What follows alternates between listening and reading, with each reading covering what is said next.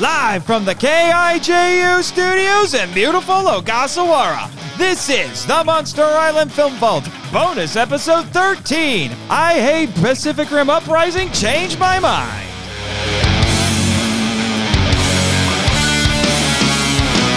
Hello, Kaiju lovers, and welcome to the Monster Island Film Vault, a podcast seeking entertainment and enlightenment through tokusatsu. I am your host, Monster Island's Media Master, Nate Marchand, and we got a special little bonus episode here for you. Yes, Jimmy, I know you're looking forward to it, but I am not. Although I am looking forward to talking more with our guest today because he might have a David and Goliath situation on his hands, although now that I think about saying that, that means I'm going to end up with a stone embedded in my skull, possibly. But yes, the co-host of the Drift Space podcast, everyone's favorite or least favorite critic on the internet, Jack Hudgens. Thank you. No. Stay seated. It's fine. It's okay. The show has started. The show has started. The vault has been saved. I'm here. It's okay. It's all right. I'm waiting for the gauntlet to be thrown at this point. Now I'm just thinking of that scene in Robin Hood Men in Tights where the guy says, "I challenge you to a duel," and he smacks the guy with the glove, and then Robin Hood picks up a gauntlet and smacks the guy upside the head, knocks him out. Oh, I forgot all about the scene. That's the scene that actually made me go see the movie. Yes. Today is a little bit different. It's a little bit of an experiment as well. We may need some refereeing from my intrepid producer today. I'm not sure. We'll see how it goes. So if any of you here are familiar, at least in meme form, Louder with Crowder's Change My Mind series on YouTube, that's basically what we're doing here, except about Pacific Rim Uprising. Let's go! Oh, snap! So, basically what we're going to be doing here is Jack is going to make a valiant case for Pacific Rim Uprising because I adore the original movie. I hate the sequel. You hate this. But you, Jack, do not hate the sequel, which actually astonished me a little bit when I first heard about that. No, I don't. I actually that wasn't always the case. Oh, really? That wasn't always the case. And I think I told you before, there are probably movies I can count on one hand where the first time I watched them, did not like them at all. And then I came back to them and found something else. Right. Actually, before when you were still in the green room, we were talking a little bit about that. Power Rangers 2017 was like that for you. Right. Power Rangers 2017, I did not like at first and ended up being my favorite movie of 2017 at the end of the day. Now, I don't like Pacific Rim Uprising that much. And at least in comparison to the 2017 Power Rangers. And to you and those who were disappointed because the first one is such a masterpiece. Right. I get it. I do get it. And there's absolutely no defense I can make that could possibly elevate it up to the first movie's level. Well, yeah, I appreciate that because you are no fool. You are still the one who will say, yes, it does not equal the first movie, which maybe that's the first issue that the film just ran into. It's a sequel being made to an extraordinary film. It's going to disappoint in some form or another, I would say, unless you catch that lightning in a bottle and you get a Terminator 2 on your hands. Yeah, and I get it. And I think the initial viewing was because I was so in love with the first movie. And like I said, I can count on one hand the number of movies I've seen where, I walk out disappointed, but then it grows on me. But something drew me back. And I went back to it and felt that the decisions that were hollow and cynical, like, the fridging of Mako. Oh, That's a big point of contention for me. Yeah, it is. It is for me too. But I feel like those decisions were almost too obvious to be that cynical. Mm-hmm. Okay. Honestly, bonus episode or not, I should have played this during the broadcast. America, America, America, America, America, America. America-Jew.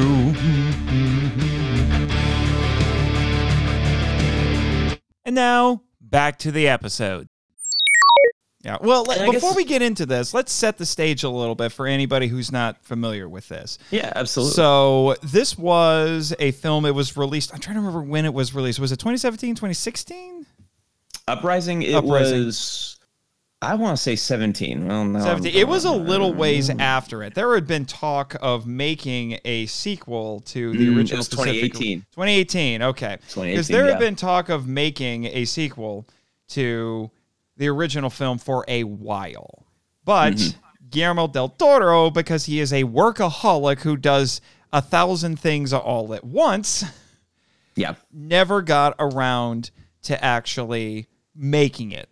Now, he's credited as, an executive producer, or is it just a producer? I want to say producer. Yeah, he's credited as a producer on here, but from what I understand, his involvement was relatively minimal. Well, he did come up with some of the bigger ideas in the movie. Yeah, there are some of his ideas are in here, which we'll talk a little bit about. But the premise of this is that it's 10 years after the original film. There have not been any kaiju attacks, and life has been slowly getting back to normal. Which I will say, I do appreciate the world building in this. I think it's an interesting progression for sure with what they have in there. With at the beginning, where they're talking about cities slowly being rebuilt, and then there's this kind of weird black market for things that most people take for granted nowadays. Like breakfast cereal. Which is kind of funny, and it also makes a little bit of sense. And now the Jaeger technology has been shifted into doing other things. Now it's used by police forces and things like that. That's all very interesting. And then our main character, played by John Boyega of Star Wars fame, if you want to say that, playing but go on.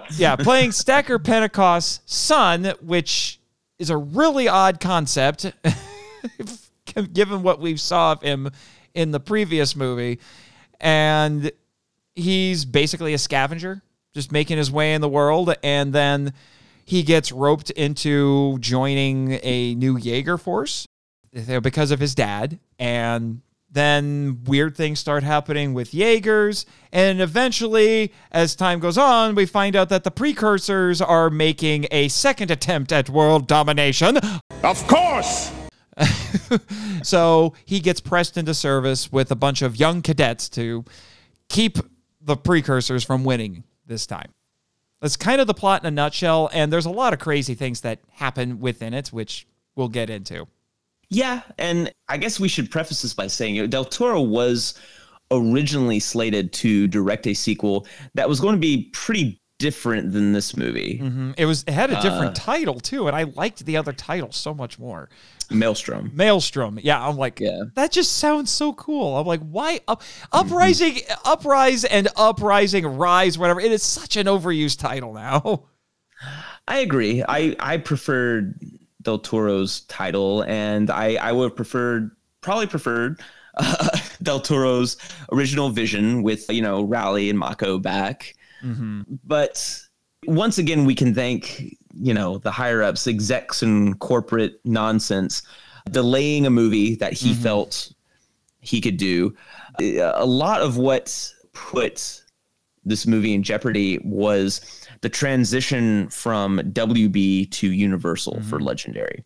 Because around the time this movie was announced and supposed to go into production was when Legendary had announced that it was going to partner with Universal.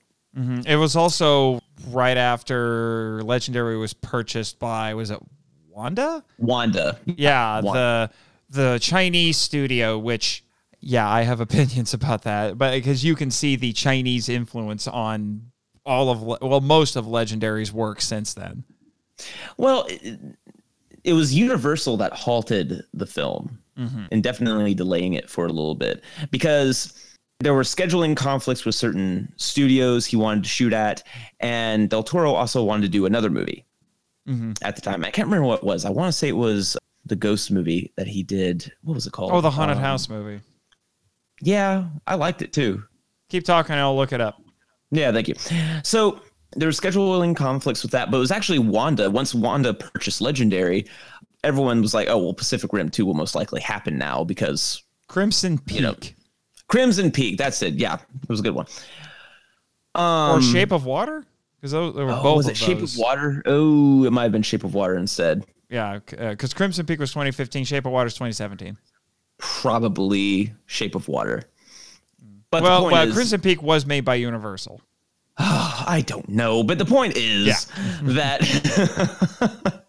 the point is that Del Toro, the scheduling conflicts that halted production forced Del Toro to move on, basically. So we have Universal to thank for that. But on the other hand, we have Wanda to thank for making sure that a Pacific Rim sequel was made regardless. This is true because the original film unfortunately underperformed in the U.S. box office, but it made money like gangbusters in China. Yeah. And a little fun fact that even though worldwide Pacific Rim did do better, Pacific Rim was never number one at the box office in the United States, whereas Pacific Rim Uprising did open at number one. Which is just weird, but then it just tanked after that. Yes, that's true. That is very true. So, what do you do from here, right? Because you lose the director that created this world. Scheduling conflicts are abound. And even the lead star, Charlie Hunnam, he went on to do a passion project of his, King Arthur. Mm-hmm. And the replacement director, Stephen S. Knight, yeah. Yeah, best known for the Spartacus TV show and the first season of Daredevil on Netflix. Mm-hmm. He took over and he had written a script with Charlie Hunnam in mind, and he didn't even know Hunnam wasn't going to be available until he read it in the trades. Oh, jeez, that's terrible. Yeah. So yes, I will grant this film a little bit of leeway. There was a lot of things that went into it that were beyond its control that handicapped it. Right. So I will grant it that. It was unfortunate, and what I discovered, Stephen DeKnight, he had a lot of hurdles. Mm-hmm. He had originally written the screenplay with Charlie Hunnam, and he found out in the trades that Hunnam had signed for King Arthur, and he panicked, right? And he went to Del Toro for advice, and it was Del Toro's idea, actually, that he write a movie about Pentecost Sun. Right. He goes, oh, okay, all right. So Pentecost has a son. And I have to admit, once the movie does get rolling, I completely forget about the oddity that Pentecost has a son. Yeah. Right? Because we never hear him mentioned or anything like that in the first movie. And going into Uprising, I was very apprehensive at this idea. But at the same, again, once it got rolling, I didn't really mind it. Like, it didn't affect my suspension of belief at all. Mm-hmm. That he could be, Pentecost Sun. So he designed this movie, he designed this movie around a new character and several supporting characters from the original. And a shame, since it was the characters of the first movie that really made it. And I find it funny that while I think Raleigh Beckett is a stronger character, I actually find John Boyega to be a more charming lead actor. I will give him that. I think Boyega, once you get him out of the Star Wars films, I do feel like he got a little bit handicapped in the Star Wars films, but he does have a genuine charm and charisma to him. I found out, actually, because I did do my homework, because I do my homework around here. I did listen to the commentary and watched all the special features on the Blu-ray and things like that, and I found out that actually scenes that I thought, like, why are we doing a poor emulation of the MCU with this dialogue, and then I found out, oh, that was improvised. Oh, okay. Yeah, a lot of dialogue was improvised. A lot of dialogue, specifically the dialogue between him and Scott Eastwood's character. Yeah, the son of Clint Eastwood, which is just wild.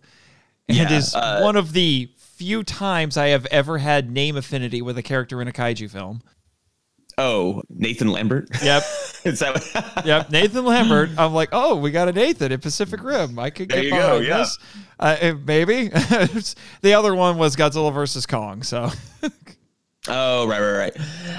and I like Lambert. He really doesn't have a lot to do. No, he doesn't have an arc really, which is unfortunate because in the first movie, even the tiniest supporting roles had arcs, Mm-hmm. But the most that we can say about Lambert's arc is that, he finds his brother again. Right. Essentially. And that's one of the things that The Knight was really trying to do. What he said was one of the primary themes was finding that connection again, which is a lot like the first movie. Right. Finding that connection. But in this case, reconnecting with what was lost. Right. Essentially, was one of the big themes in this movie. Although I still feel like they dropped the ball on that one because it didn't seem like, especially at first, when I first saw the film, it didn't feel like drift compatibility meant as much in this. That was a huge deal. It was a central facet in the original film. And here, I just felt like it was just treated very nonchalantly, that these characters were a little bit just interchangeable with each other. It didn't matter. You could just plug someone in and it would work. Unless you're New Girl who needed to learn how to actually pilot a Jaeger with more than one person because she was used to doing it by herself because she made her own, which I don't mind this concept. I don't mind that character, although I'm a Newt. I don't mind that at all. I kind of like the idea of this little mechanic girl who makes herself a small one-person Jaeger. I was totally cool with that. But, and she had to learn how to do it with two, but drift compatibility didn't seem to mean as much this time. I'll concede that drift compatibility was used more haphazardly and wasn't really taken to another level in this. We'd have to wait until Pacific Rim: The Black. Oh, yeah. Before, we saw that concept played with a little bit more. Yeah, but I felt like The Black, this is a bit of a side tangent, but I will say, I feel like The Black basically just cherry-picked some of the good ideas, because there are good ideas in Uprising. Just cherry-picked the good ideas from Uprising and then kind of ignored everything else. Well, kind of, yes and no. I mean, they definitely, I like how they call them the Uprising Wars. Yeah. In The Black. That was kind of, I was like, okay, that's kind of cute little nod there. But anyway, drift compatibility. Drift compatibility wasn't as big of an issue, wasn't as taken seriously as it was in the first movie. And that's a bummer. But I think there's a lot of other things working for this movie that people don't really look at. And a lot of that has to do with the hurdles that The Knight had to overcome, And again, I do think John Boyega is a very charming actor here. And there's the trade-off is that we got a not as strong of a character for a more enjoyable lead performance. I do think Boyega has more charisma than Charlie Hunnam. They're different kinds of actors, but Charlie Hunnam worked as Raleigh really well in the first film. I think Hunnam worked just enough. Okay. In the first movie, I'll say that much. He worked just enough. Yeah. So basically, what I'm saying is, I understand Boyega is probably the better actor of the two of them, but Hunnam got them. I agree with you. Hunnam got the more interesting character. He got the more interesting character. Hunnam has the benefit of the screenplay in Pacific Rim.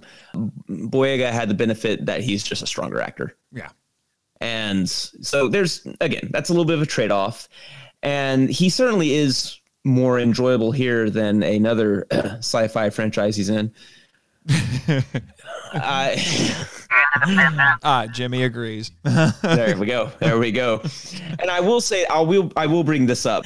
I find it funny. There's a scene in the movie where he goes, "I'm not my father. I don't make big speeches," but he actually had a really great speech. And then he makes the big speech. He makes the big speech. I mean, it's nowhere near as memorable as his dad's, but no. But you know what? Definitely hit different in light of. Well, he was a big part of a lot of the 2020 marches going on.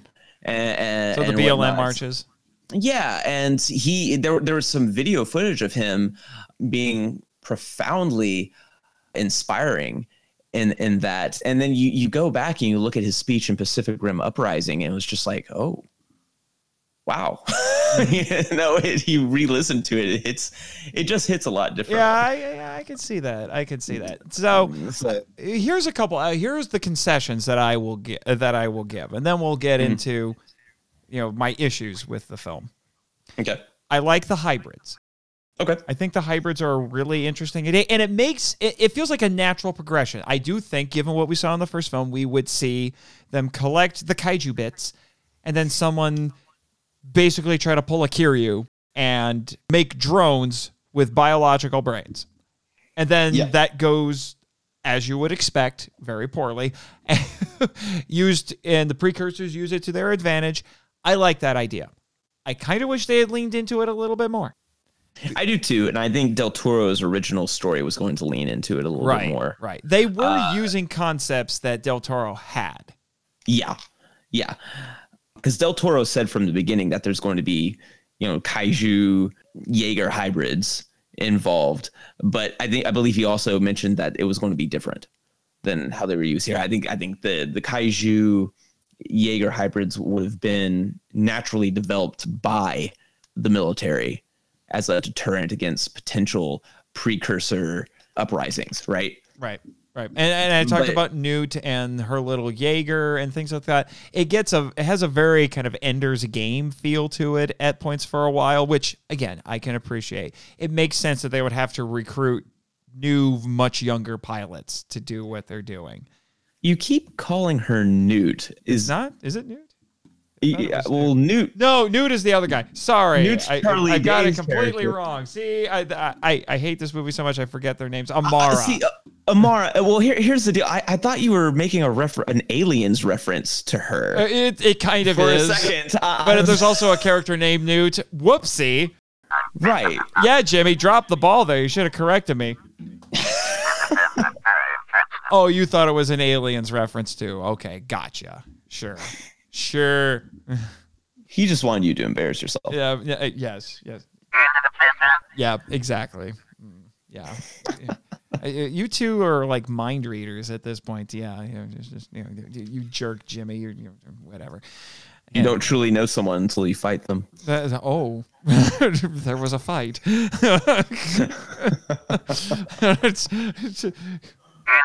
Yeah, tell me after the show. All right. So again, I will give concession to that. And I will say that the younger pilots, their interactions actually made sense.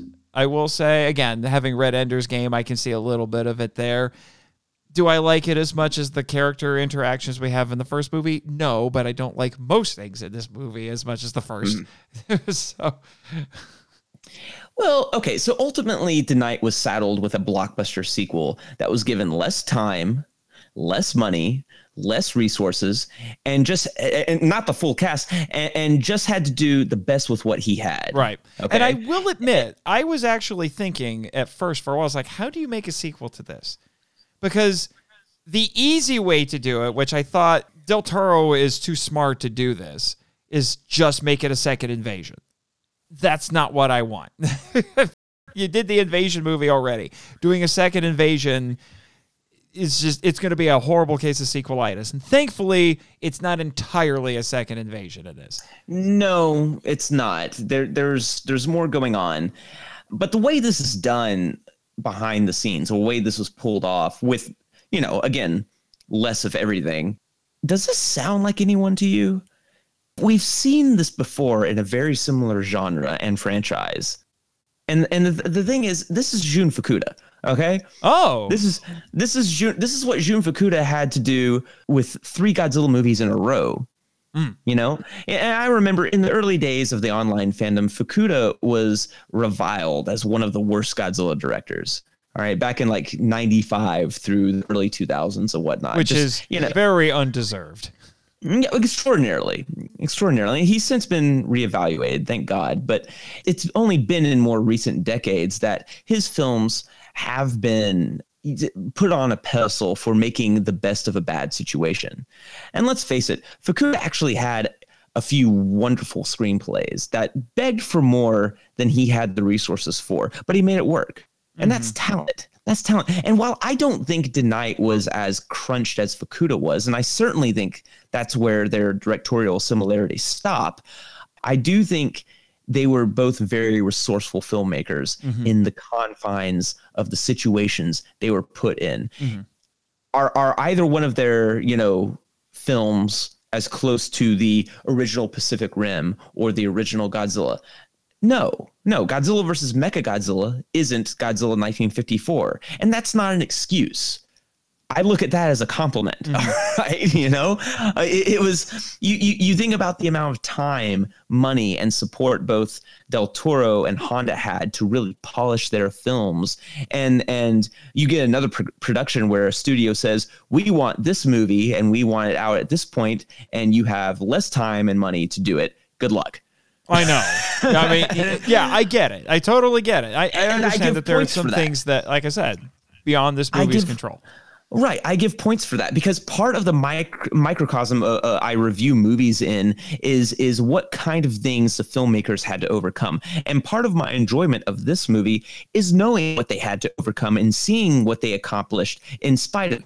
And I think that speaks volumes to the filmmakers who do that and still have time to think about little details like the deconstruction of Lewin Chow, right? I love the idea that this character who comes off like we're given red herring with this character. Okay, we think she's the villain. Maybe she's behind these the precursors coming back, or these Jaeger kaiju hybrids, or the Jaeger with the kaiju brain in it and stuff like that. Right? We're thinking, she's too stern and too uptight to be trusted. Right?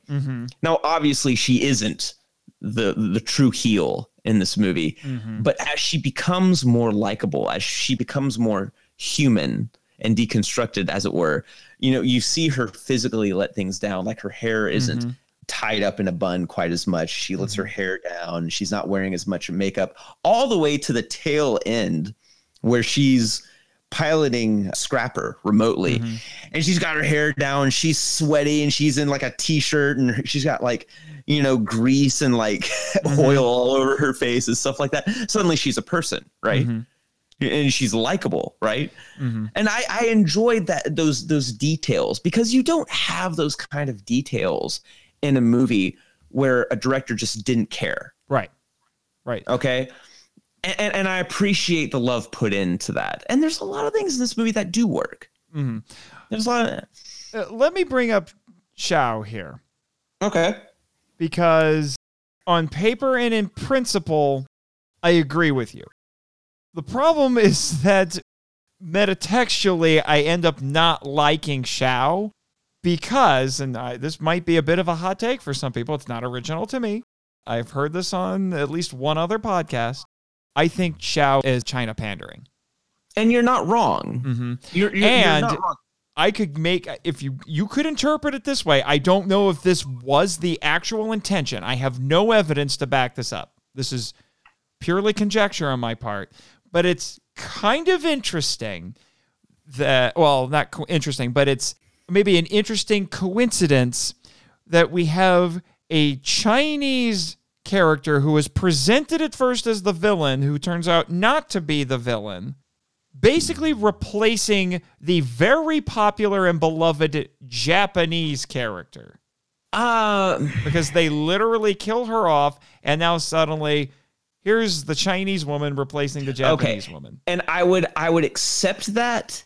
I would accept the replacement argument if it weren't for the fact that Mako's death was supposed to set up the continuation of her character in the third movie. Yeah. Do you want to talk about that, or you want to talk about Chow? Because I have opinions about Mako in this. I do too. But in terms of Chow, I think, yes, there was Chinese pandering. Yes, they wanted to sell this movie to the Chinese audience, and it didn't work. It wasn't as successful as the first Pacific Rim. Yeah. Well, now I will say this. The actress who's in this was also in Kong Skull Island. I'm going to look up her name here really quick. Jing Jian. Yeah. Her character in this actually has plot relevance, unlike her character at Skull Island. In Skull Island, right. In Skull Island, she's window dressing, and they couldn't even bother to, like, have her get eaten by a monster. I was just like, why are you here? Other than China pandering. Right. No, I couldn't. I didn't understand why she was necessary in Skull Island at all. But that you could say that about a bunch of characters in Skull Island. Yeah, but I mean, at least a lot of them existed to be fodder for monsters. But yeah, right. They're red shirts, here, you know. Here, yeah, okay. So it's China pandering. So it's essentially a mandate, right? Right. Because we have never watched movies or series in this genre with mandates on them. Now, now, I just saw that band perform here, actually. The Bandai Mandate's fun guys. Now, again, I don't want this to be an excuse, though. I think that obviously the Knight was told, you got to use her. and he made the best of the situation. And he did. He really did. Because he decided, okay, I'm going to make her a red herring character. And we're going to deconstruct her as being human once it's revealed who the real heel is. Mm-hmm. And we're going to kind of unite her with something, another plot point that we had set up very early in the movie, which was Scrapper. Right. You know, you knew Scrapper was going to come back and be this sort of like, you know, day saving mechanism of some sort. But how to do it was going to be difficult.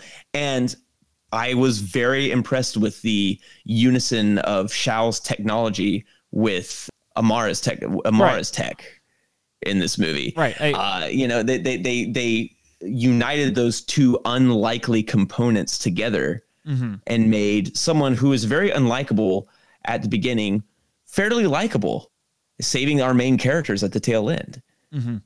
And I think that worked beautifully, and I really enjoyed the evolution of that character based on how, you know, her company was falling apart and her relationship with the PPDC. Mm-hmm. So, and her relationship with the PPDC is interesting. She, you know, they don't exactly see eye to eye. They very much butt heads. It's an uneasy relationship. Mm-hmm. Right. So the fact that she has to come in and help them and the PPDC has to accept her help, it's almost like they're both swallowing their pride there. Mm-hmm. And that's just another example of almost rekindling a connection. Mm-hmm. Because there's these two components that are trying to work together, but they don't really need one another, right? Because she's creating this whole new next gen kind of Jaeger that can operate on their own, and the PPDC completely rely on pilots to do this thing. It's the Top Gun Maverick discussion at the beginning. Yes, of that. Which is it's a very classic science fiction, not dilemma, but discussion. You know, the automation versus piloting. You know, the human factor. And I do feel like this movie does come out I think it's primarily in favor of the human factor, but it doesn't discount the fact that automation has its place. Exactly. There is a place for automation, but just not mass automation. Right. Because we saw what happened with that. Right. And I think there was at least some lip service paid to whether or not using a kaiju brain for this was a good idea. Maybe not from an ethical standpoint, but just, you know, is this the smartest thing to do? Well, and I would have loved to have seen Del Toro tackle this in his original screenplay. Oh, yeah. Where it was largely PPDC developing, you know, using kaiju brains to help with these Jaegers and it backfiring on them. I think the ethical dilemma there would have been much larger in that, but you know what they do here is still pretty fun.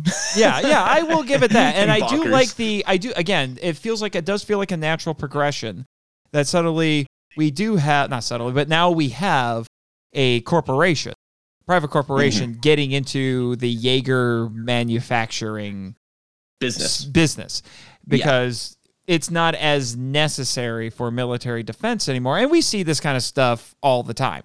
The military develops technology for themselves, and then eventually it trickles down into the civilian market.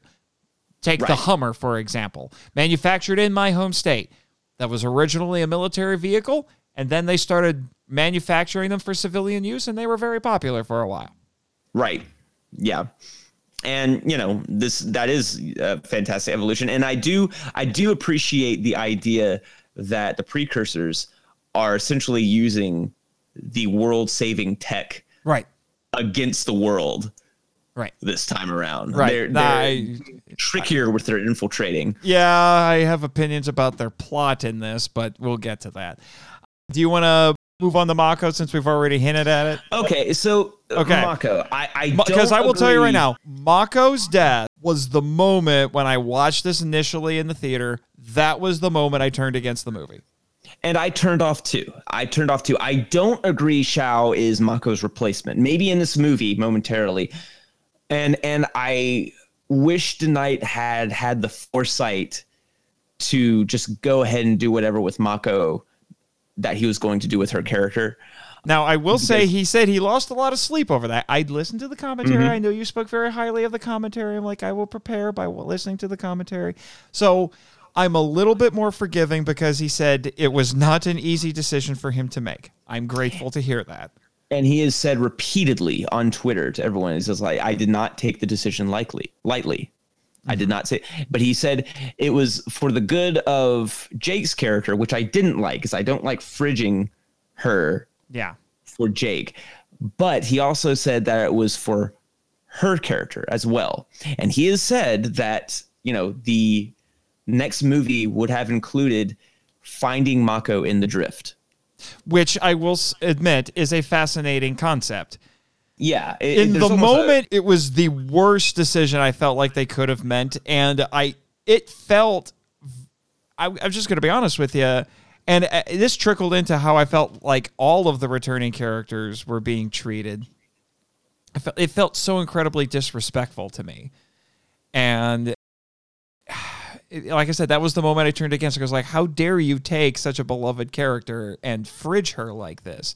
And I'm not opposed to the fridging trope, but it just felt so, I don't know, not necessarily unnecessary, but just disrespectful. And the worst part was that in that whole scene, when it happens, they teased you twice. She narrowly avoids dying twice. And then it happens. And it hurt when it happened. that is something this movie does pretty well, I think, is it definitely throws you for a loop on multiple occasions.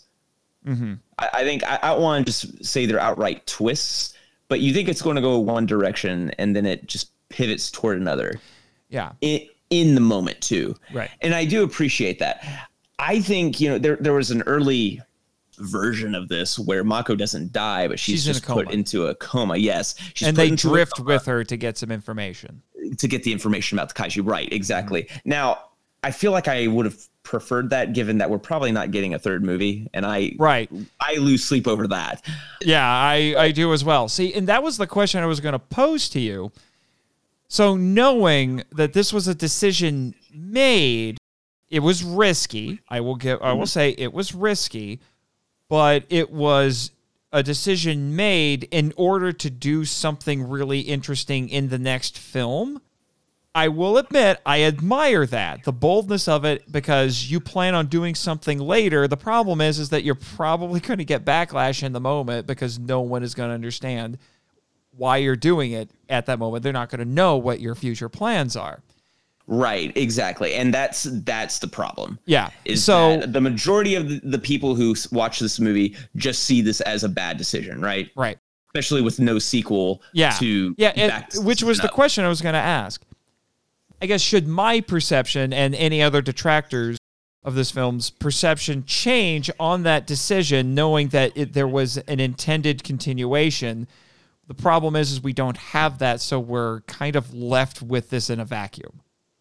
Well, I mean, the fact that we don't have a continuation isn't DeKnight's fault. What DeKnight's fault is is that he didn't have the foresight to just go ahead and do with Mako's character what he had planned for it.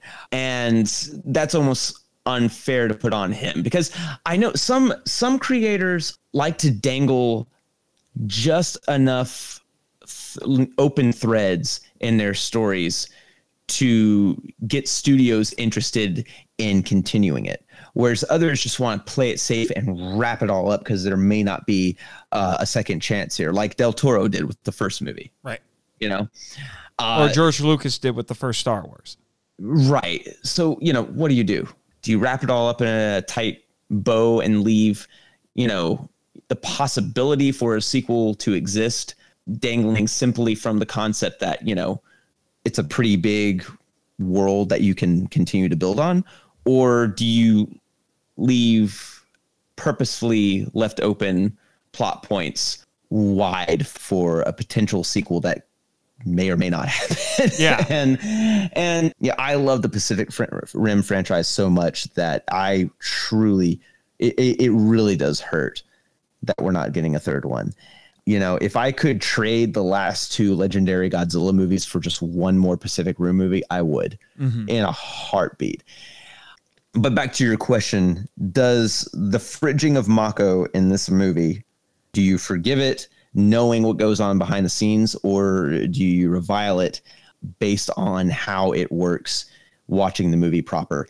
And my only answer to that is simply, what helps you judge a movie better? That's a good question. For me, it's learning about a movie. It's educating yourself about a movie. We opened this discussion earlier about how I get sick of the morons who just go out and say, well, Godzilla movies just B-movie schlock, and I just like them because that's what I like. They do. Yeah, I remember that being a thing in 2019, right after King of the Monsters came out. Right. Where the defense was, well, they're supposed to be bad. Yeah, they're supposed to be bad. What? Right. That's not a defense.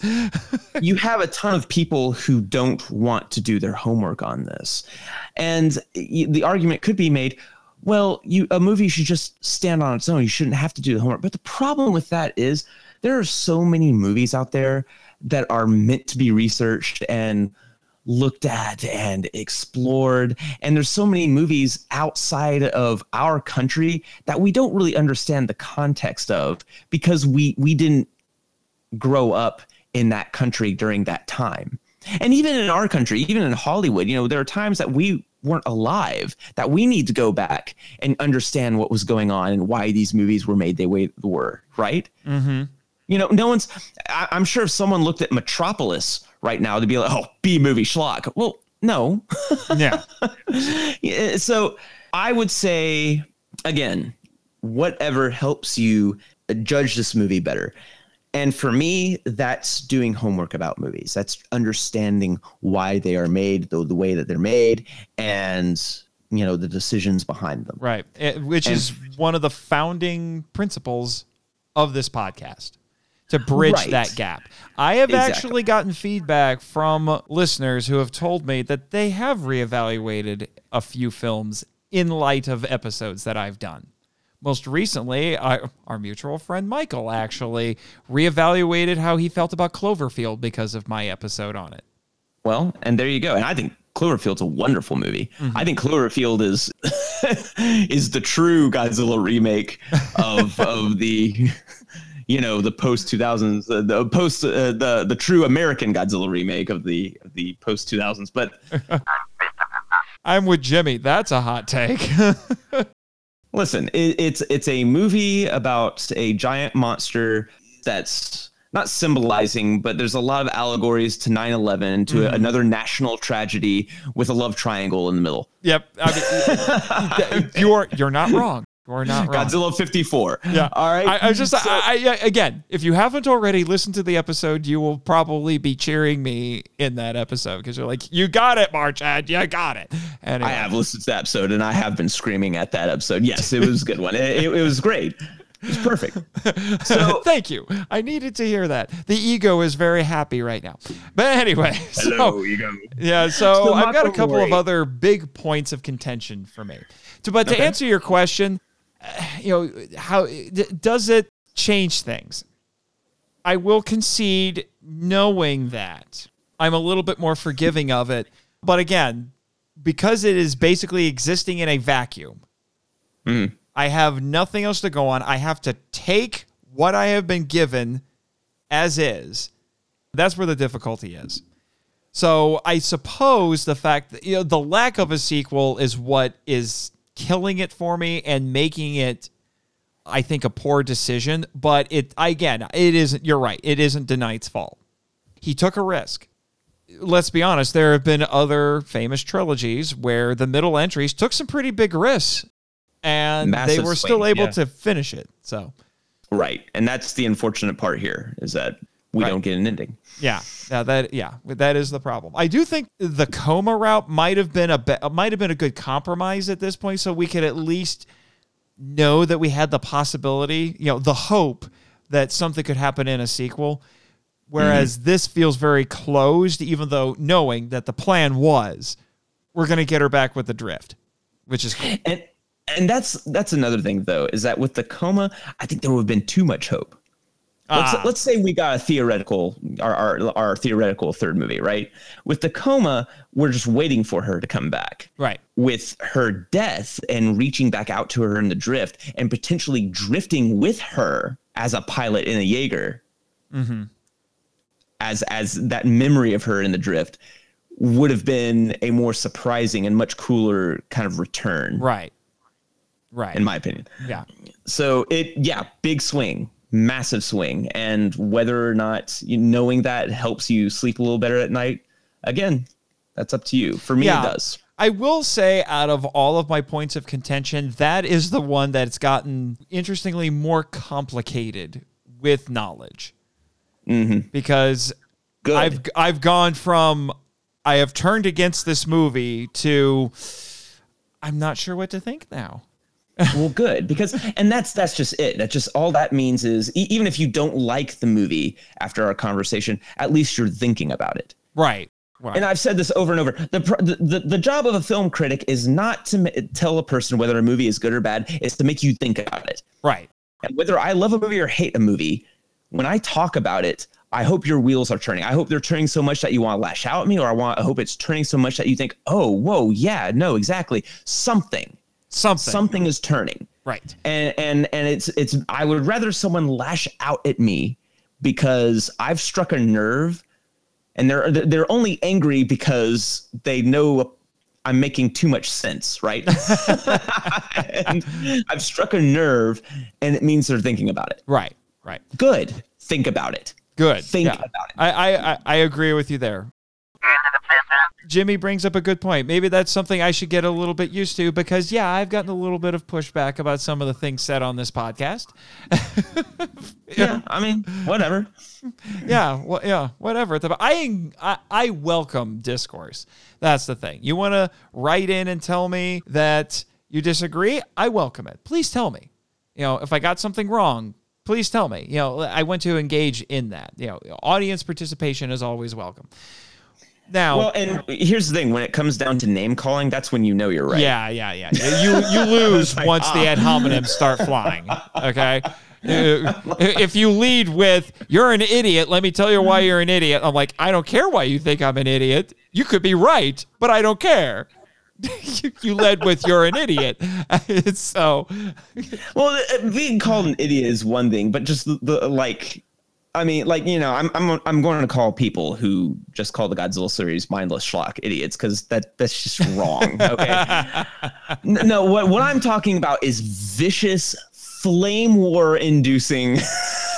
Jimmy knows all about flame wars. Just criticism that is off the wall. Trying to get your attention because they are so offended. Right. Right. That's when you know. Yes, that's when you know. So I have a couple of other big contentions. I will go with the lesser of the two. Mako's death is probably second on my list. at this point. Maybe first. I'm not entirely sure. It was the one I had the most visceral reaction to, admittedly, when I first saw the film. I would have to say that's from what my experience, the number one contention. Yeah. It's probably number one. But so we got number one out of the way. So there's a couple more. I'll go with the lesser of the two. The special effects, specifically how the Jaegers are presented. Mm-hmm. I don't like it in this. They feel like bayformers. They're 20 feet tall, not 200. The weight and impact of what was in the first film, which was a key thing that Del Toro wanted. He supervised ILM. It's not ILM in this. It's Double Negative. It's a different special effects house. And Del Toro was meticulous about getting the special effects right. I watched the special features for when we did our first episode on Pacific Rim. He was obsessive about this, but that's how Del Toro is. He's incredibly detail-focused. Those sort of details I find a bit lacking in this. And my biggest problem is I don't like how the Jaegers move in this because they feel, like I said, they feel 20 feet tall, not 200. At points, they almost feel like action figures. I will admit, yeah, the Jaegers did feel faster, more agile. Mm-hmm. And to me, it was a stylistic decision that, I think there is an explanation given in universe, but it doesn't get talked about a whole. It's more implied than anything else, which is more advanced Jaeger technology. It's been 10 years since the war. Mm-hmm. Yeah, they're going to be more advanced by far. And they look more advanced. You know, we have more of these hologram screens. The suits are different. I do like the new costumes, the new pilot suits. Right. You can tell the cockpits have been upgraded. They're not quite as dangerous to walk around in. Mm-hmm. I actually do like the advancements on the cockpits. That was a decision I was behind because that actually made sense. The cockpits, they make sense, but I had just as much of a problem, visually with them as I do with the movement of the Jaegers. But that's not because I think it's a flaw necessarily. It's just that they've had 10 years of peace to really perfect these things. And I preferred the kind of like flawed, scrappy, rusting sort of environment that the earlier Jaegers had. Mm-hmm. The imperfect machines that were scrapped together quickly and, were, the last Jaegers on the planet, right? Mm-hmm. That was it. These Jaegers, I mean, they've been working on these for a decade. Mm-hmm. And we've bypassed a few marks since then too. Mm-hmm. So the fact that they're faster and more agile and more, Apple Store looking, I guess,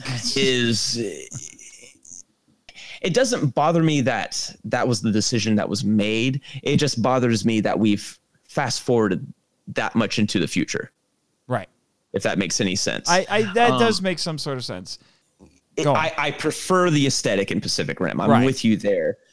But I also understand why they look and move and are the way they are in this new movie. And as far as the effects go, to me, one of the things that people were singing this movie's praises about, because I think it's something that is grossly overvalued, is we got daylight battles. I'm like, I don't care about daylight battles. Okay, but here's the deal. When most of the battles that we have in the dark from Legendary take place in shrouded snow or rain or fog, then yeah, I'm going to praise the daylight battles. I mean, I get it, but I think back to the Battle of Hong Kong in the original film. Yeah, that's set at night, but it's so that the rain. Yeah, there's rain, but the rain was moody, and it's at night, so the neon really shows. Yeah, it was a great looking battle, and Godzilla vs. Kong copied that to lesser success. Yeah. And so we get a daylight battle. It's not so much that we finally get a daylight battle. It's that we finally get someone with the balls to do a daylight battle. And quite frankly, it's something that we don't see much in these movies as of recent. And Double Negative it is Double Negative, right? Yeah. Yeah. I think they did a wonderful job in terms of that. Listen, to me, CG is just CG. Like CG is just a different type of fake. Okay. Right. It's a different type of special effect. Right. That is actually, that's something that I've concluded that everyone keeps talking about different special effects techniques about which are better, and things like suitmation, miniatures, or they're inferior to, to the modern CGI special effects. I'm like, no, there's still a level of unreality with all of these. Right, exactly. That you have to grant it, unless you are actually filming a giant robot or a giant monster or whatever it is that you're showing. You find the real thing and film it. Come to Monster Island if you want to do that. But, unless you could do that, you have to fake it, and you're not going to recreate it, quote unquote, exactly, perfectly. No, absolutely not. And that's okay too, honestly. Let CG look like CG. Stop arguing that it's this big, superior special effects style. It still looks like inferior, for that matter. Or inferior. It's just CG. I think it's overused. I'll say that, but it's just CG. Like, listen, when I saw, what was it, Captain America, which was the one where everyone fought, the Iron Man was in it. Civil War, yeah, that one. Listen, when Spider-Man flips into action and grabs Captain America's shield and lands, I can totally tell it's CG. The human eye can detect, just based on how they move, what is CG. That didn't stop from me appreciating the highly dramatic moment, okay? Just because I could tell, I could just tell. That's just fact. And in terms of this movie, I thought CG was perfectly fine, acceptable, whatever. What I was more impressed by was how well everything was framed in battle. I never lost sight of, where they were, the space that they were in. I thought everything was framed that I could see everything. And I thought a lot of the shots, like, when Gypsy Avenger punches one of the kaiju and we see this kind of like energy absorption sort of like follow along, the camera sort of follows along its body and into his fist and then punches. I could understand the visuals being communicated there, right? There was never a moment where the shots were too close where I couldn't understand what was going on. The Knight knew to frame this like you would a regular fight scene between two regular sized people. In fact, he got the fight choreographer from Daredevil. To help out with some of these kaiju Jaeger fights, right? Right. And I mean, just look at the famous hallway fight from, I can't remember which episode it was, but it was the season 1 episode of Daredevil. It is absolutely brilliant. Yeah, it's fantastic. And I think a lot of the hits and a lot of the framing that we see in this movie, one of my favorite shots in the battle is this one. I think by this point we have Mega Kaiju, and who can Voltron, but Jaegers can't. Right. Well, hey, third movie. But I would have been totally for that. Just saying. I mean, and so we have the one. I think it's not Bracer Phoenix, is it? And it's not Saber Athena. Must be Guardian Bravo with the whip. Well, Jimmy will look it up for you, for his blog or something. But the Jaeger with the whip, the Mega Kaiju takes it and starts swinging it around and taking out all these skyscrapers from a aerial shot, right? Yeah, which at points I felt like was Man of Steel levels of disregard for collateral damage. It definitely was, but at least we're under the impression enough people have been evacuated at this point, right? But it's because we had all those like kaiju bunkers, those like upgraded kaiju bunkers that they ran to, right?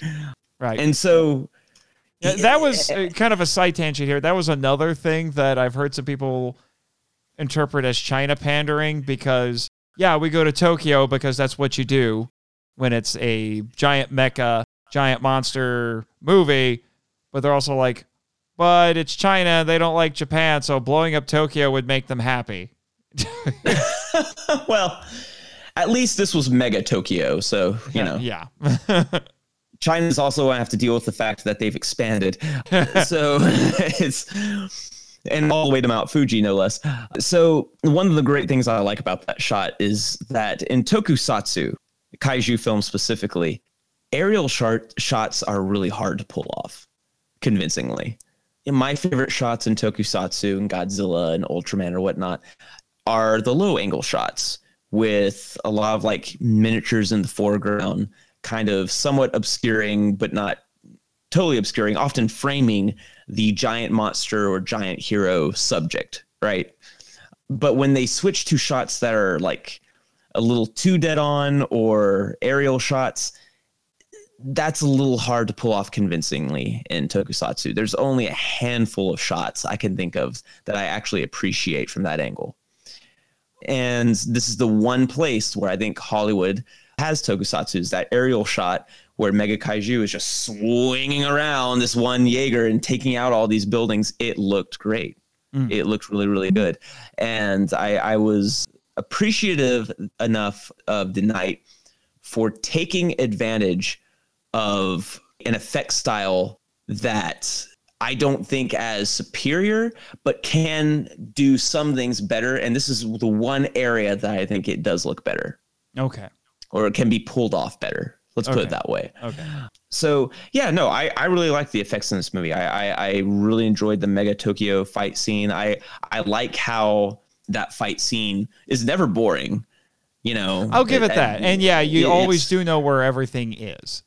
You know, yeah, and it has 3 acts to it. You know, the Jaegers are really killing the kaiju in this, and then becomes a Mega Kaiju, and then the Jaegers are being demolished by that point, and then Mega Kaiju marches off to his destination, and then there's this kind of final act where, you know, you have to make this crazy effort to take out the ultimate villain, right? Right. Now, I will say this. I saw a tweet a few years ago from someone who says, I do this, special effects sort of stuff here, because he was fed up with the whole daylight battles thing. I've been waiting for an opportunity to talk about this. I'm going to throw it in here. I think I talked about it in my Skull Island episode. And he said that he thought the whole daylight battles thing was overrated. He said, you know why you have stuff like Pacific Rim? We'll talk about Battle of Hong Kong. Why that's set at night so you can see the neon. And we have really brightly colored characters, with Gypsy Danger and the bioluminescence of the kaiju. They show up really nice at night. Mm-hmm. And then you look at something like Skull Island. Everyone's like, it's got daylight battles. And it's like, yeah, because the characters in that have much plainer colors. They're much more earth tone. You're not going to be able to see those very well at night, especially if you're going to have a big fight. So that was his critique and defense of the whole thing. Now, mind you, that was a couple of years ago before, Godzilla versus Kong and everything else, but... No, I think, he's not wrong. And again, the Hong Kong fight in Pacific Rim is beautiful, and it's more beautiful to look at than the Mega Tokyo fight, all right? But I do also think, to Mega Tokyo's credit, it's also very colorful. All the Jaegers, like in that daylight, their colors really, really pop. Even the Kaiju's colors, like natural coloring, really pops. And it's a very different color palette as well. There's the main color palette for Uprising feels like this almost not a deep blue, but more like a pastel blue. Okay. All right. And it uses that color to its advantage in the cockpits, on the Jaegers, on the kaiju and stuff like that. And I think the daylight gives us a different kind of look at that beauty. All right.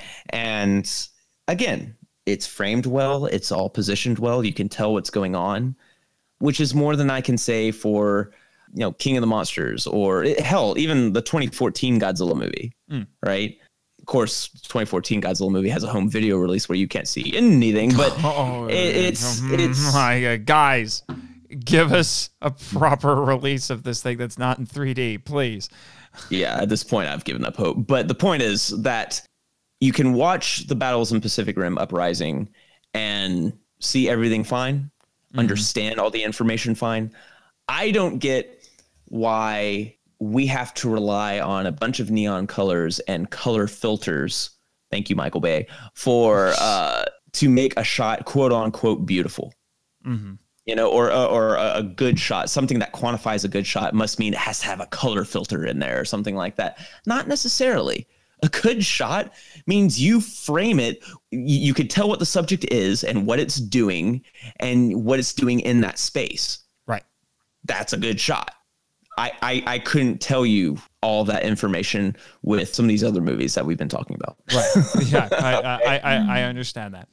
All right, and now we'll get to my last main point of contention. I have some smaller ones, but we've kind of addressed a lot of those, and honestly, in light of the larger things, they're closer to nitpicks than major issues.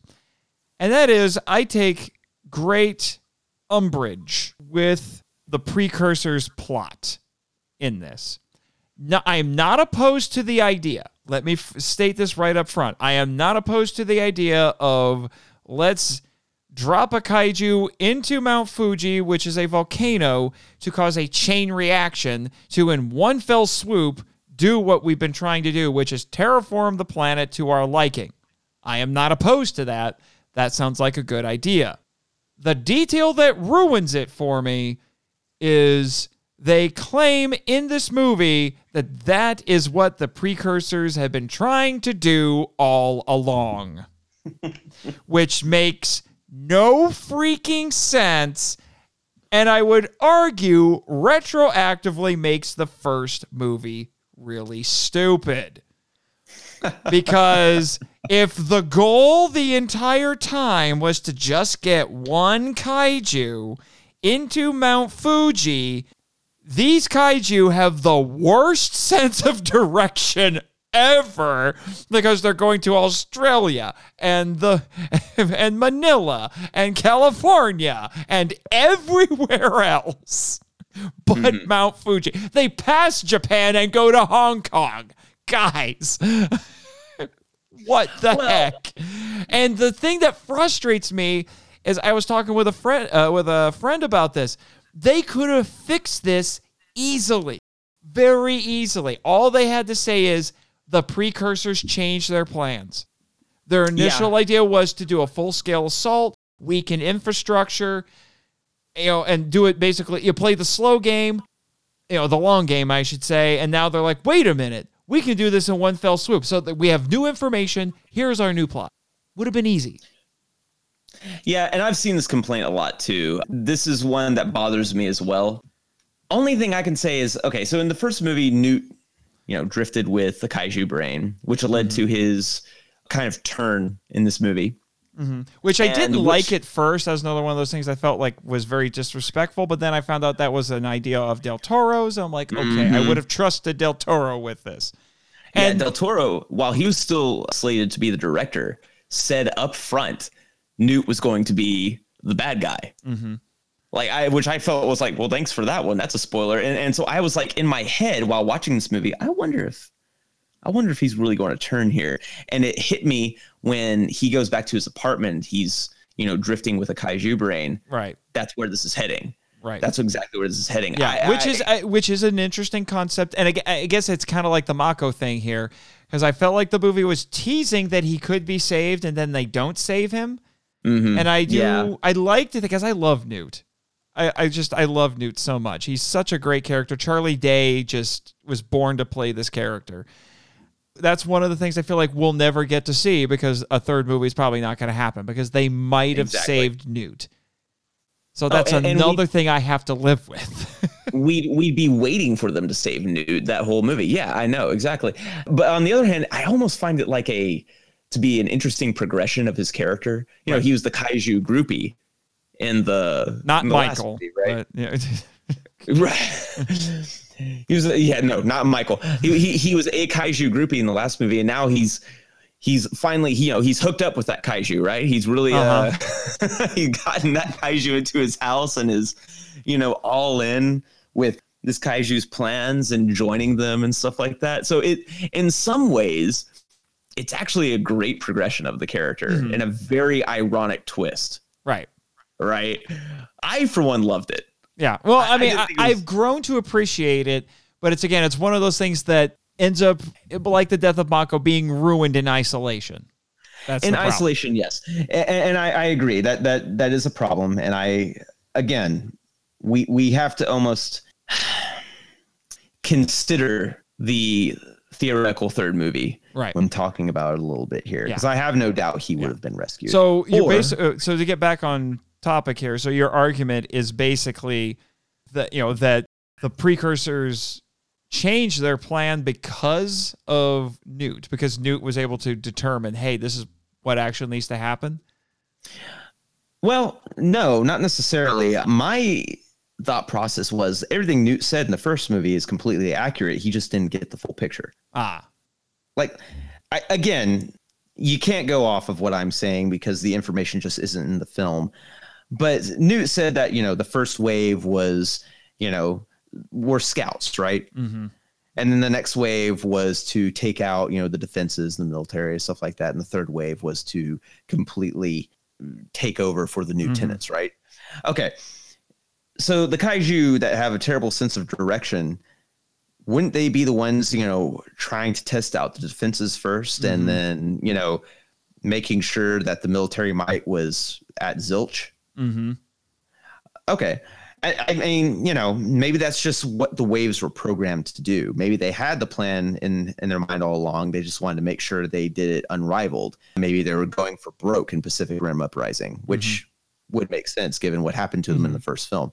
Mm-hmm. So, which I'm willing to go with, especially with the sequel baiting that we got, which is we're taking the fight to you. That was that was John Boyega as Pentecost, Pentecost's son pulling a stacker. Yeah, being his like, dad. We're taking the fight to you. That's yes. Which definitely. Admittedly, even when I watched this the first time and I was sour, I thought I could get behind this. It would be different. Right, because at that point, it's not going to be another invasion movie, or in this case, a Cold War. Mm-hmm. And that's what Pacific Rim Uprising really is. It's the Cold War, but this time the nukes get launched. Right. And this time it would be like, we strike back. Right. But I do like the Cold War kind of like aspect to Pacific Rim Uprising, ooh, what is that Jaeger? Who is in that Jaeger? Who is our enemy? Who's undercover? Mm-hmm. We don't know, The mystery of Pacific Rim Uprising is what really kept me involved in the film story. Mm-hmm. And while the mystery of, how are they going to accomplish defeating mankind? Oh, we're going to drop a kaiju with its crazy blood into Mount Fuji. Yeah, no, there's problems there. I completely agree. Mm-hmm. I have no problem conceding to that. But you know what? These issues that create some holes or that we find to be poor decisions or weak decisions regarding characters. Again, looking at this movie, I like the bravery behind it. Mm-hmm.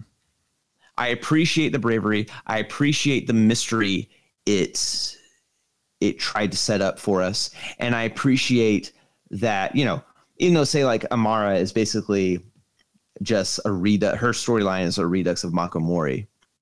In a lot of ways, yeah. I did appreciate the whole, like, children being sort of trained to pilot these things. There was a very Gundanium aspect to that, or Neon Genesis. Are you talking about what things are made of, or?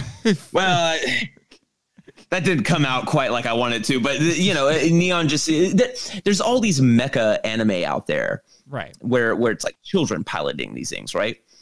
And I always felt when watching the first Pacific Rim, it's like, man, it's the only thing that's missing. It's the only thing that's missing. And having these cadets that are not ready to, go up against these things, have to go up against these things, was something I really did appreciate. I got a little bit of a Wrath of Khan out of that, mm-hmm. Kirk's speech.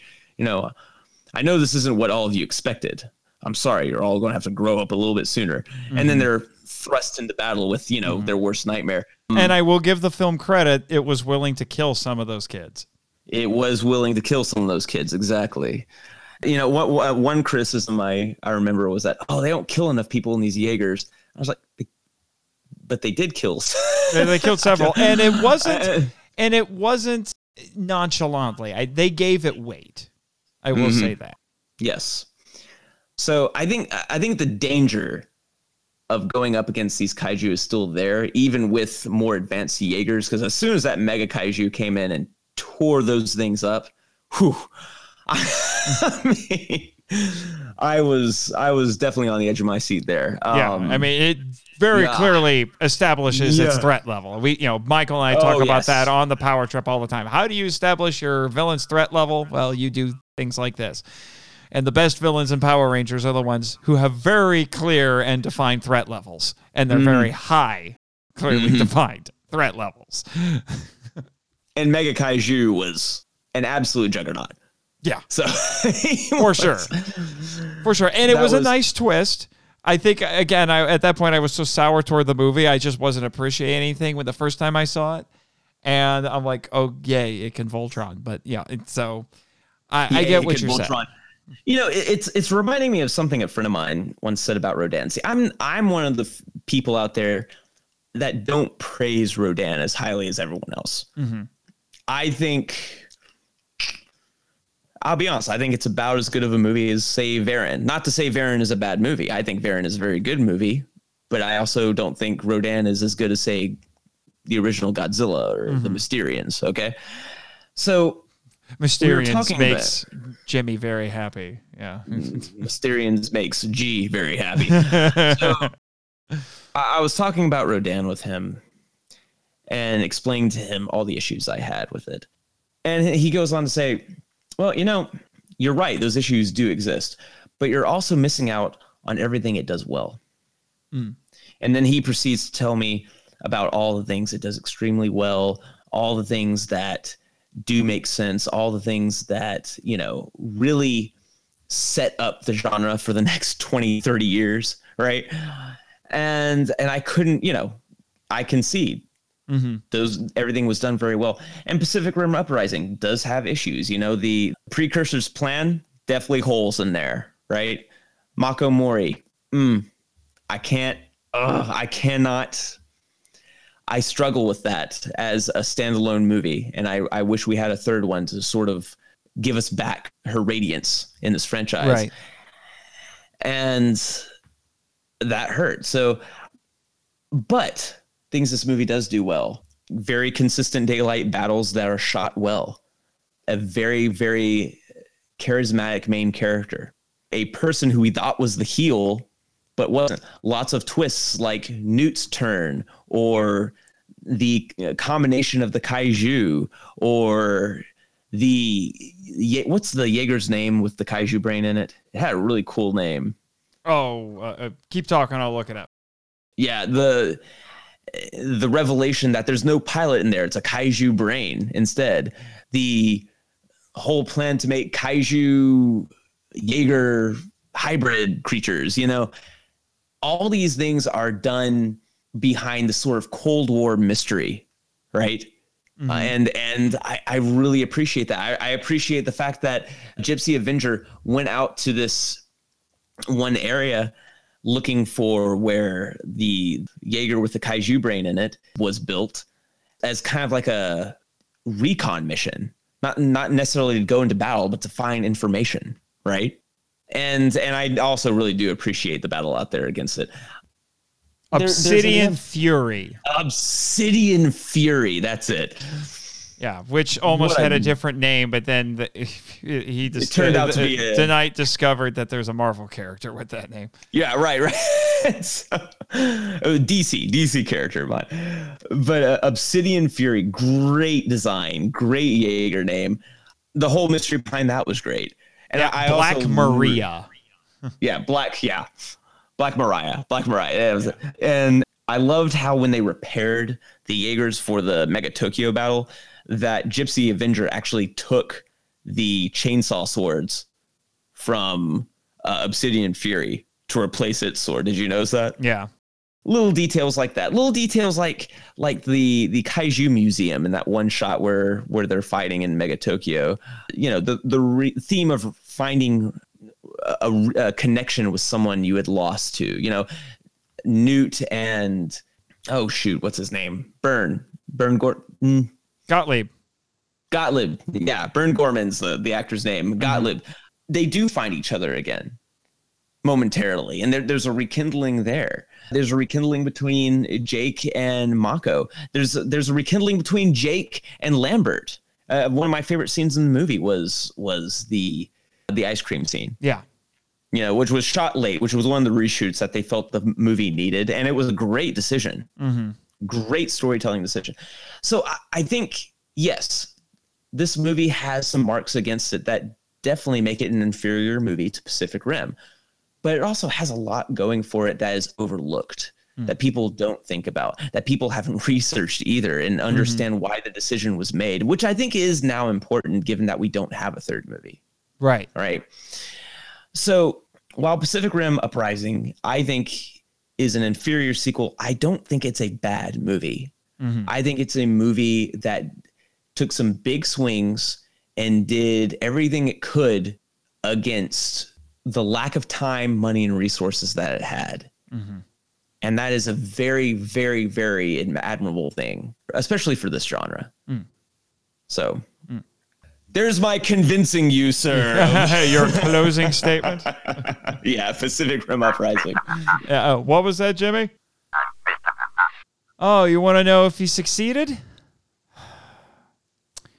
You know what, Jack? I don't just say this because you're my friend, but I will give you credit. You made a valiant effort, and I think you did it. I don't think I like it as much as you, but I'm willing to cut it more slack now. You know what? And that's all, you know, it's not even that I wanted to change your mind necessarily. Just think about it a little bit more. Yeah, for sure. You know, like there's a lot of positive things in this movie that are so overlooked. And frankly, there's a lot in this movie that's so straightforward. It's kind of hard to mess up anyway. Right. Like Jake's story arc. There's not a whole lot of complexity to it. Yeah. But it works. Which is more than I can say for other movies from Legendary Pictures. But it works. All right.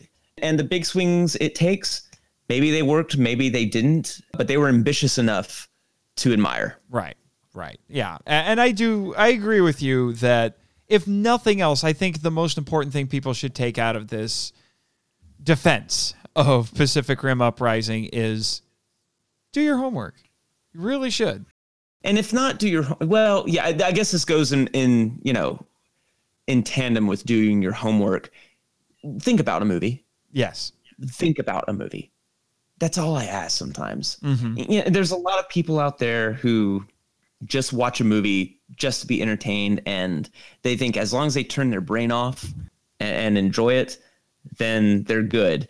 But I feel like they're missing so much when they do that. Right. I can't make them watch a movie any differently, but they are missing a lot. And then in our genre, there's a lot of people out there who are basically just watching it for the monsters, right? Right. For the action sequences, which is a shame because there's also so much more in these movies than that, right? There's a lot of these directors wanted to do much more with their careers, and so they injected things that they wanted to do in other movies into these giant monster movies, and you're missing out on that. Right. And so with Pacific Rim Uprising, I think DeKnight did everything he could in a very difficult situation to make a good movie. And it's kind of funny whenever he talks about the movie on Twitter or defends the movie, or the few conversations I've had with him on social media, it's almost as if there's a somberness to it. He understands the movie isn't as good as it could have been, but you also get the sense that he did everything he could. Right. So, and I have to give him credit for that because I really do think, I do believe he did everything he could against all odds. Right. So, his commentary, I will say, is pretty eye-opening. I'm glad I listened to it beforehand because I know you spoke very highly of it. So, like, if he's going to reference that commentary, I better listen to it. And it is eye-opening, I would say. Yeah, it does help to put things into perspective. And I don't think people necessarily painted DeKnight out as some sort of a villain in this whole operation, but it definitely puts that notion to bed, I would say. Oh, definitely. Definitely. He cared about this movie. He cares about Pacific Rim. And honestly, I'd give him another shot. If we couldn't get Del Toro back, I would definitely give him another shot. Yeah, I don't think I would necessarily be opposed to that. So, which more than I probably would have said if before. I mean, I did actually go on a G-Fest panel to discuss this movie, and I basically said I don't like it, and I think it failed the franchise. I've softened. I will confess, I've softened. Probably more so than our mutual friend Michael will ever soften about a certain 2017 movie. We'll get there. We'll get there. That's why you're coming on the power trip. I'll work on him. Don't worry. We'll make sure. No, but yeah, Pacific Rim Uprising. I appreciate the film. I appreciate the night. And I'm at least happy that we got a Pacific Rim sequel when I was pretty sure it wasn't going to happen. Right. I was pretty sure it wasn't going to happen. Not to say that I'm glad we got a sequel for the sake of getting a sequel, but I'm glad we got a sequel that tried, despite a studio probably not having a whole lot of confidence or faith in it. Right. Given how little time and resources they gave him. Right. For sure.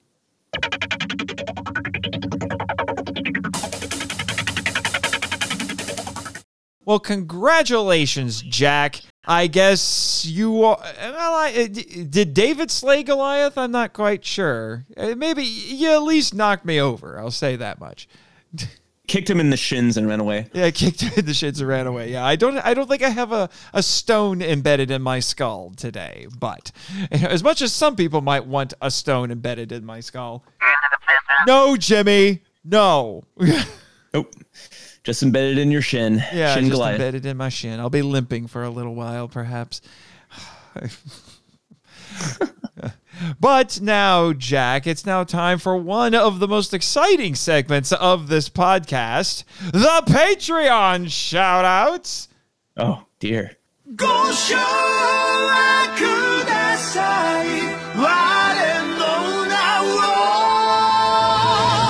Travis Alexander, Danny DeMella, Eli Harris, Chris Cook, Bex from Redeemed Otaku, Damon Noyes, The Cellcast, Eric Anderson, Ted Williams, Winja the Ninja, Tofu Fury. Oh. Do you feel like Goku now? No, I still have my voice, so that's okay. no okay. Sean Shamil today. No, gotcha. And you were able to power up a little bit faster than Goku typically. And I'm sure you're sick of those jokes at this point. Hasn't been a week, so yeah. We do have a Dragon Ball episode coming up though. So on the Drift Space? Oh yeah. For superhero? Yeah. Mm-hmm. Yes, I would expect nothing less. Yes, sirree. Yep. Looking forward to it. Nothing less, good sir. All right, so next couple episodes, I'll let all of the kaiju lovers know what we got coming up. So next up after this, we're getting back to Amerikaiju. This was kind of a bonus episode for Amerikaiju. So we will be having Robert and his wife, Courtney, his wife and co-host, I should say, and producer from Record All Monsters, which, by the way, Jack, I think you would enjoy Record All Monsters. It's also very academic. So I think if you're looking for another kaiju podcast to listen to, I recommend Record All Monsters. I'll put them down. Mm-hmm. So we will be talking about Colossal with Anne Hathaway. Oh. That will be an interesting one, to say the least. That's a great film. It is a very different film. Mm-hmm. Very, very different. And then after that, we're getting another Patreon-sponsored episode. We will be getting a Patreon-sponsored episode from the Cellcast, who we just shouted out here. And they have requested Mighty Morphin Power Rangers, the movie.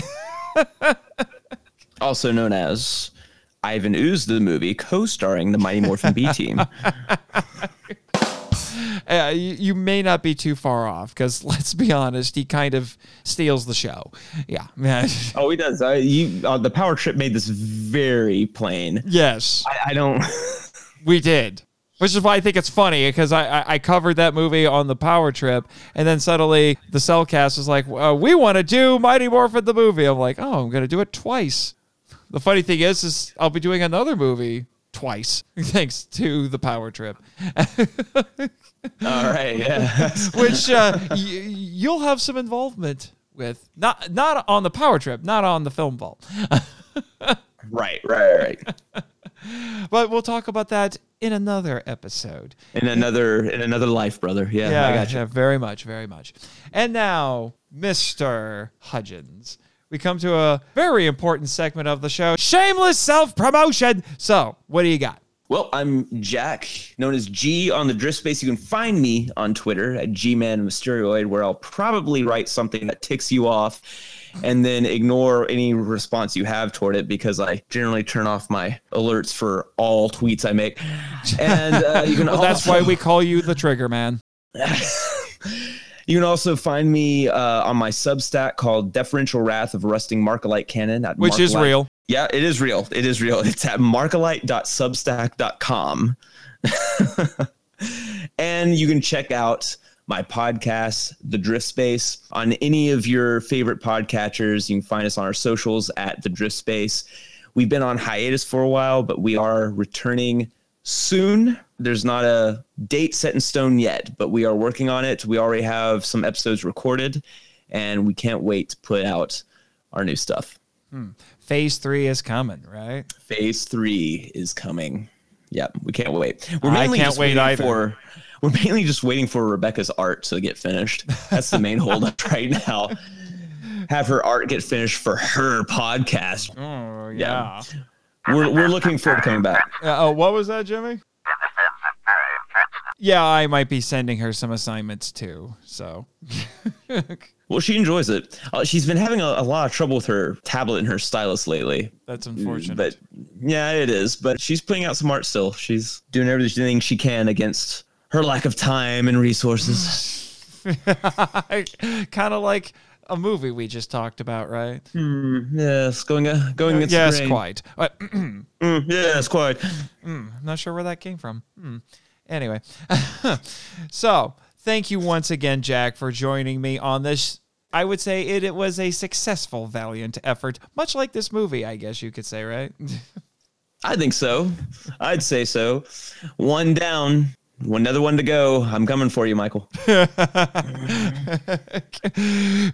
in fear. Live in fear. All right, Jimmy, before we really come off the rails, cue the credits. Thank you for listening to the Monster Island Film Vault, a podcast produced and hosted by Nate Marchand. If you want to join the discussion and be heard on the show, we'd love to hear from you. So email us at feedback@monsterislandfilmvault.com. Our website is monsterislandfilmvault.com. Follow us on Facebook and Instagram at Monster Island Film Vault, and on Twitter, where our handle is at The Monster Isla 1.